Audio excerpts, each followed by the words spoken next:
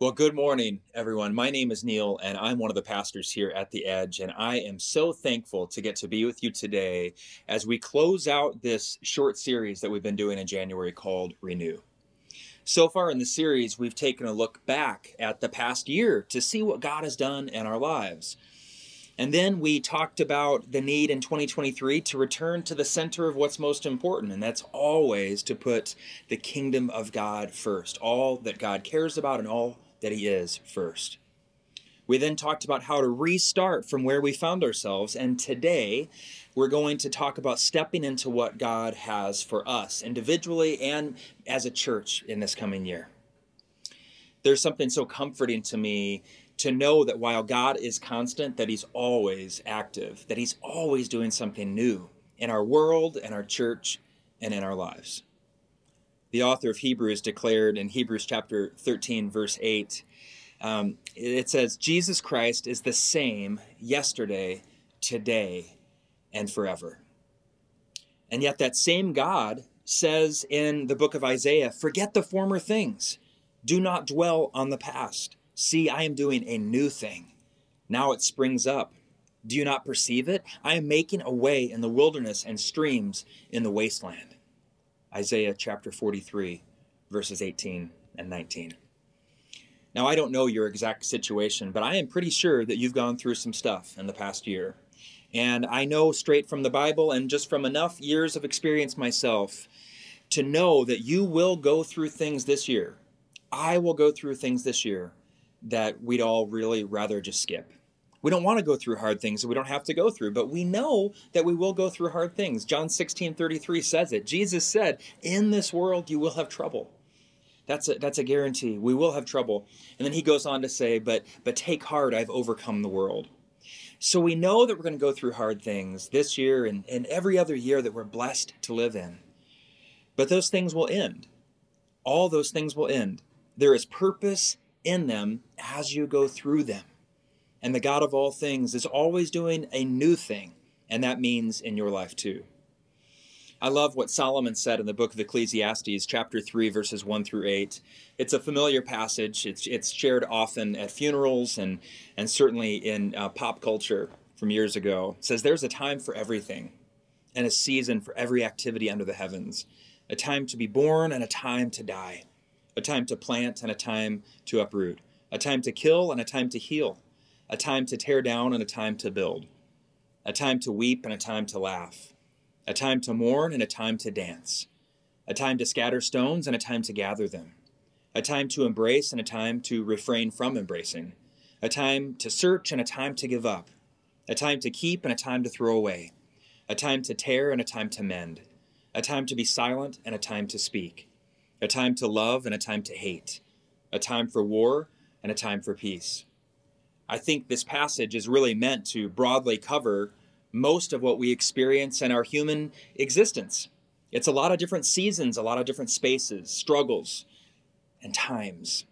And we all go through things that are good and bad and challenging. The seasons never stay the same. There's always movement and there's always change for us. And that's actually why I'm pretty convinced that Florida is most like heaven, because there's one season where it's comfortable and warm all the time. Now, whatever you do, don't pay attention to hurricane season. So if everything in life is seasonal and God is always the same, but He's always doing something new, then what is it that God has for us to do to discern what is next for us? Okay, so as you look at this next year, maybe you're sort of wondering, like, what is it that the Lord has for me, and how do I tell what that is? How can I figure out what that is? The journey that we're all on is certainly one of faith. There are steps for each of us to take on these journeys, and also as a community of believers. And there are two thoughts that come to my mind as I think about life. And the first one is from one of my most influential pastors in my life, the very first pastor of a church that I attended in Bloomington Normal at the end of my college experience, Pastor Fred Franks. In one of the first sermons that I ever heard that made sense to my mind and actually connected with my heart, I'll never forget him saying to the church that God can't steer a parked car.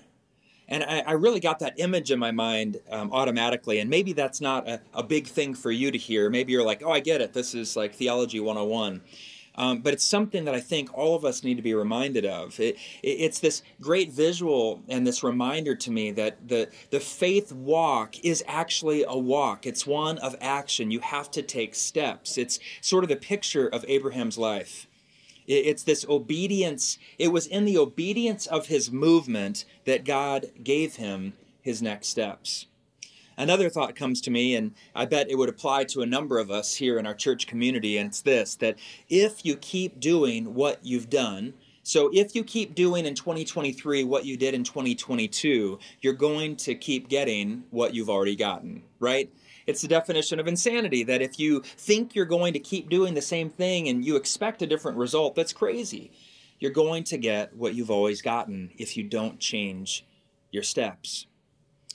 Both of those ideas have the common foundation of action.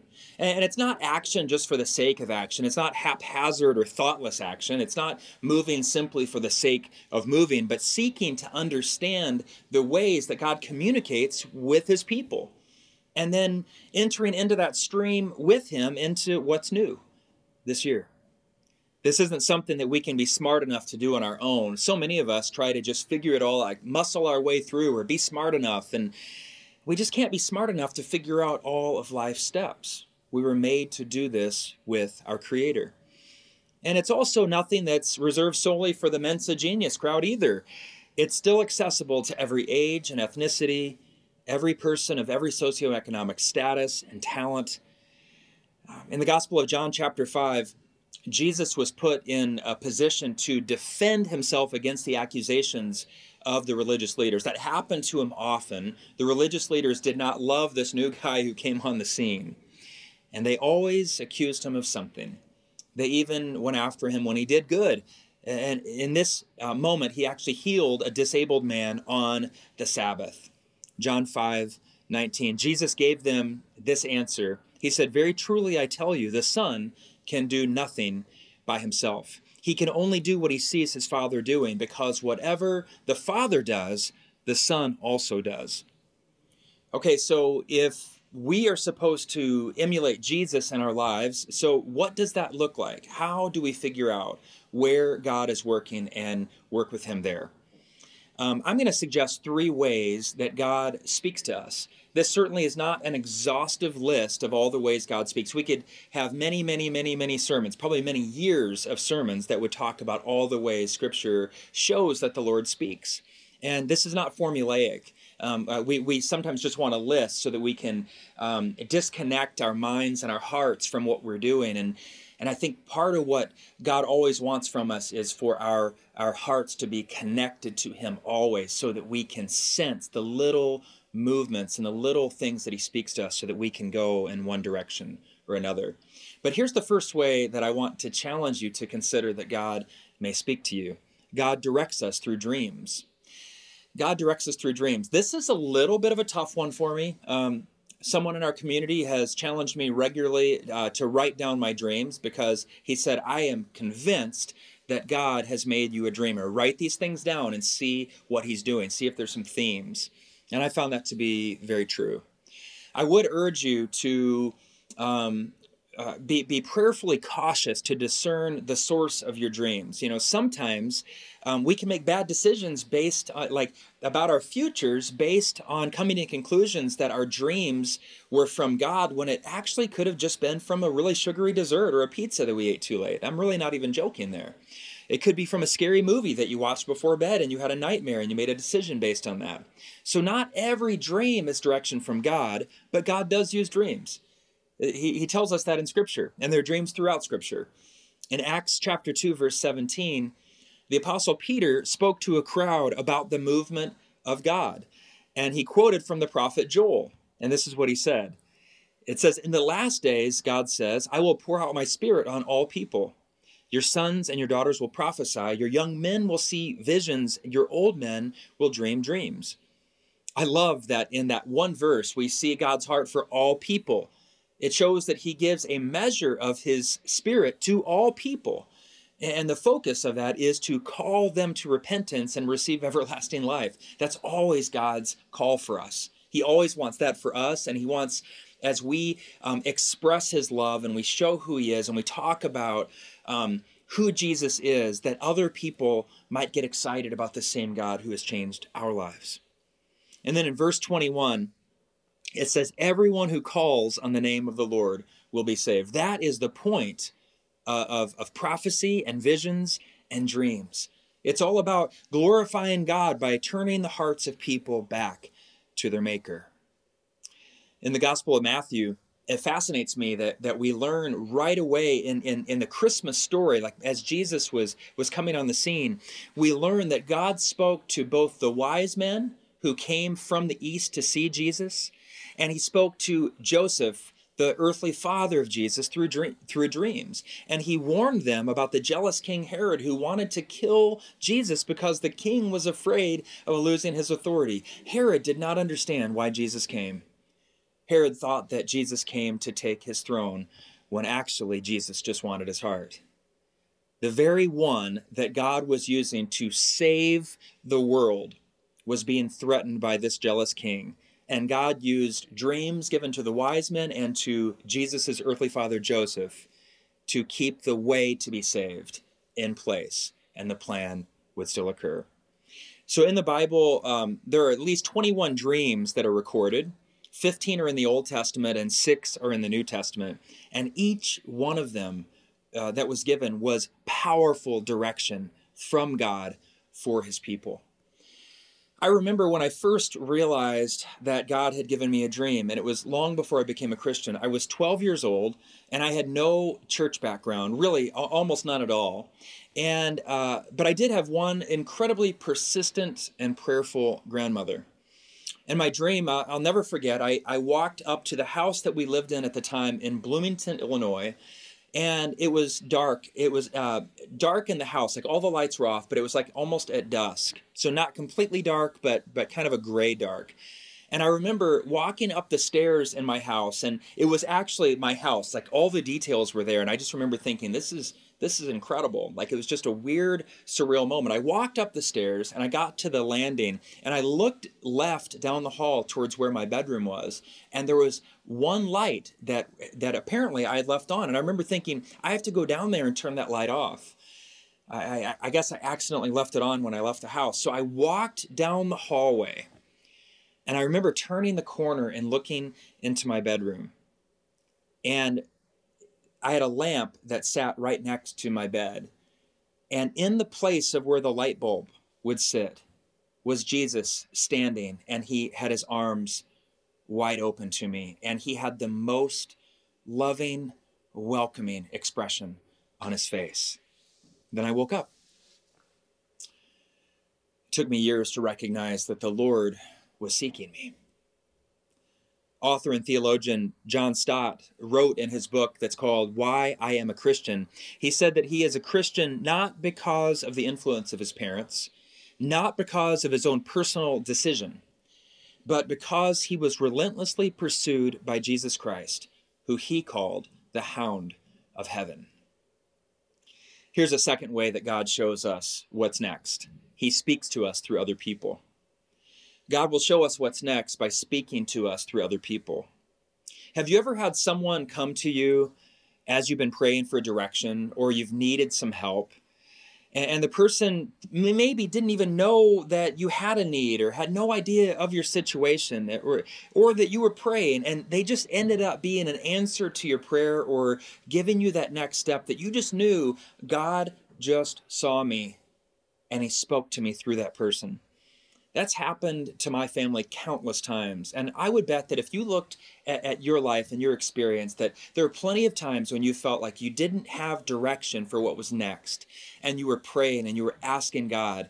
And it showed up in the form of a person who just said something, and you knew, it just clicked in with you in that moment that God was directing you.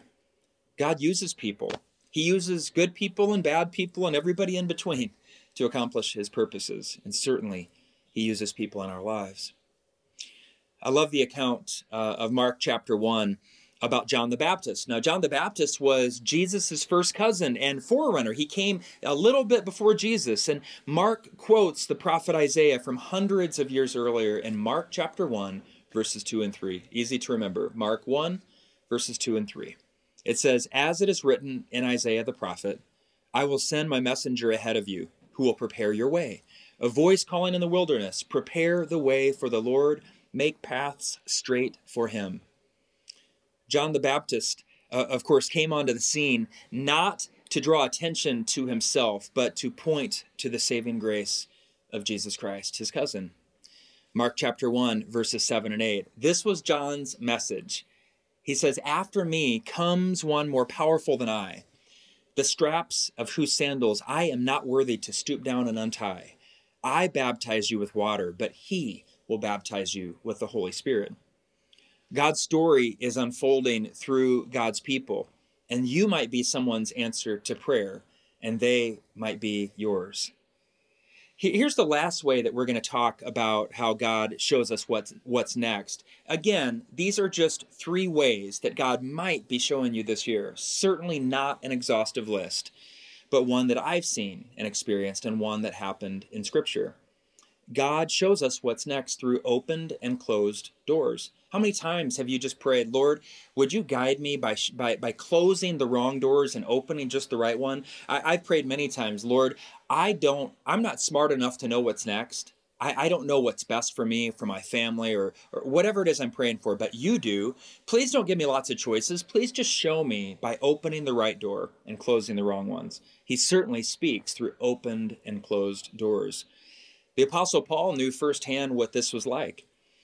Listen to his account of his travels in Acts chapter 16, verses 6 through 10. It was a second missionary journey. Paul and his companions were traveling through the region of Phrygia. That's an interesting word. It's spelled Phrygia. And yes, I did have to look it up to remember how to pronounce it. So they were traveling through Phrygia and Galatia. And it says, having been kept by the Holy Spirit from preaching the word in the province of Asia. That's interesting, right? They were kept by the Holy Spirit from preaching the word in the province of Asia. We'll come back to that. When they came to the border of Mysia, they tried to enter Bithynia, but the Spirit of Jesus would not allow them to. Okay, another interesting one. They were going to preach, and so they were stopped by the Holy Spirit, and then they were kept by Jesus from going to this region. It says, so they passed by Mysia and went down to Troas. During the night, Paul had a vision of a man of Macedonia standing and begging him. And the man said in the vision, "Come over to Macedonia and help us." After Paul had seen the vision, we got ready at once to leave for Macedonia, concluding that God had called us to preach the gospel to them. Now, when you read that passage, I'm guessing that you're a little bit fascinated and perplexed like I was when I read it. Somehow, we're not privy to how. I'd love to ask questions, but Paul reports in this one short section about his missionary journeys that he was kept by the Holy Spirit from preaching the word. Doesn't make a lot of logical sense because that's kind of the point. God wants us to share his truth, so something else is going on here. And then the Spirit of Jesus wouldn't allow them to enter into these areas that they were trying to preach the Word of God. So I want to know this. What did that look like? Did God come in a vision and say to stop?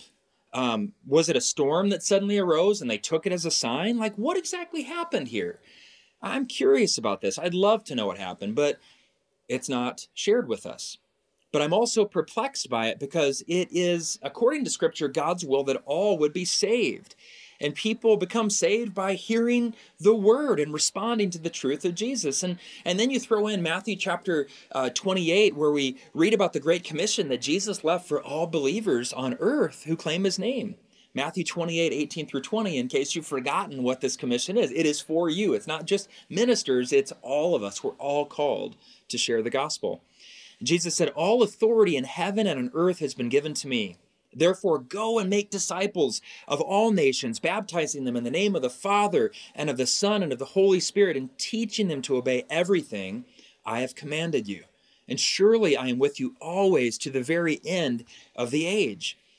On the surface, can we just acknowledge that that's confusing? It seems as though it should be always God's plan for people to hear the gospel, but this story tells us that it's not always the right time. There's a time for everything. And the Lord opens and he closes doors.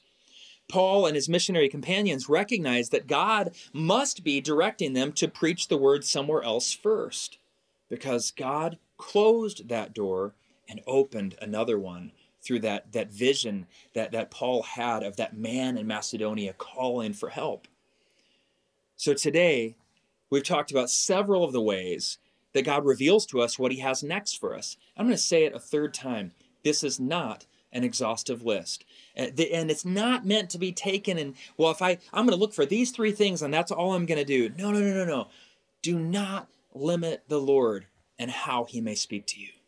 He can speak to you in all sorts of ways. His creativity is unlimited, and his desire to communicate with us is never ending. He is going to speak to you in a way that makes sense to you. It is just who he is. He seeks after us. He leaves the 99 for the one that's lost. He cares for every single person, and he reaches us in ways that make sense to us. I would say this: do not base your life decision on any dreams. Don't base your choices on encounters with other people. Don't chart your course based on opened or closed doors if you aren't connected to Jesus. Do not do it. Don't make this message about dreams, about people, about open doors. Because if you do that without being connected to Jesus, I'm going to tell you that you are living in a way that's no different than anyone who looks online and makes decisions based on their zodiac sign or their personality type or their Enneagram number. Do not fall victim to kind of the almost this like Christian astrology and combining things. And no. Make this about Jesus and Jesus alone. Put him at the center of your life. And as you do that, ask him to reveal things to you about what your next is. And he very well might use those three things. He very well might use dreams and people and opened and closed doors. But if you make this about those three things and you are disconnected from him, it would be a grave mistake. This is all based on having a relationship, a vibrant connection, real life connection with the living God. Be connected to the Creator. Don't make it about a formula. In John 15, verse 5, Jesus said, "I am the vine and you are the branches. If you remain in me and I in you, you will bear much fruit. Apart from me, you can do nothing." Remember that. If you remain in me and I in you, you will bear much fruit. Stay connected to Jesus and your life will bear fruit. And he says, apart from me, you can do nothing. I used to wonder what that meant, but I realize more and more, the older I get, I can't do anything without him. If he withdraws his spirit from me, if he takes my breath away, literally just takes the breath that he gave to me, I'm done. That's my last moment on this earth. I can't do anything. I am not self-sustaining in any way, shape, or form, and neither are you. Throughout the Bible, God has spoken to the rich and to the poor, to the weak and powerful. He's spoken through dreams and visions. He's spoken through other people and opened and closed doors. He has spoken through donkeys. He's spoken through planting and harvest. He's spoken through seasons and through over the course of years, through plenty and through want. There is no limit as to how God might speak to you. But if you connect with him personally and intentionally, you're going to have a far greater chance of having your eyes open to what he is doing and joining him there. My prayer for you today is the prayer the Apostle Paul prayed over the church of Ephesus. It's in chapter 1 of Ephesians, verses 18 and 19. It says, "I pray that the eyes of your heart may be enlightened, in order that you may know the hope to which he has called you, the riches of his glorious inheritance in his holy people, and his incomparably great power for us who believe." God has new things for you this year, and I pray that every single one of you that sees this message gets every single thing that God has for you. Maybe you've never said yes to Jesus before. Maybe you've never repented of your sins. I want to tell you this. Your first next step in this new year is not to chase after the things God has for you, but it's to chase after God.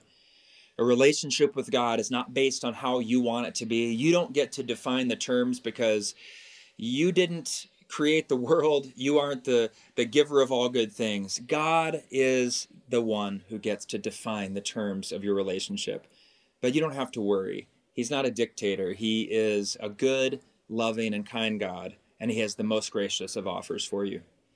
Acts chapter 2, verse 38, it tells us how you can be saved, how we can be saved. He does it through the Apostle Peter. He says, repent and be baptized, every one of you, in the name of Jesus Christ, for the forgiveness of your sins, and you will receive the gift of the Holy Spirit.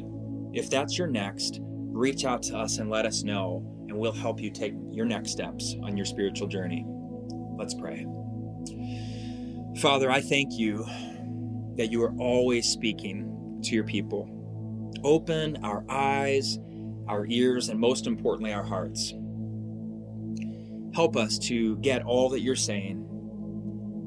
Help 2023 be a year of incredible change, incredible growth. Give us courage to say yes to everything you bring our way. And it's in Jesus' name we pray. Amen. I'll be back with you after this final song.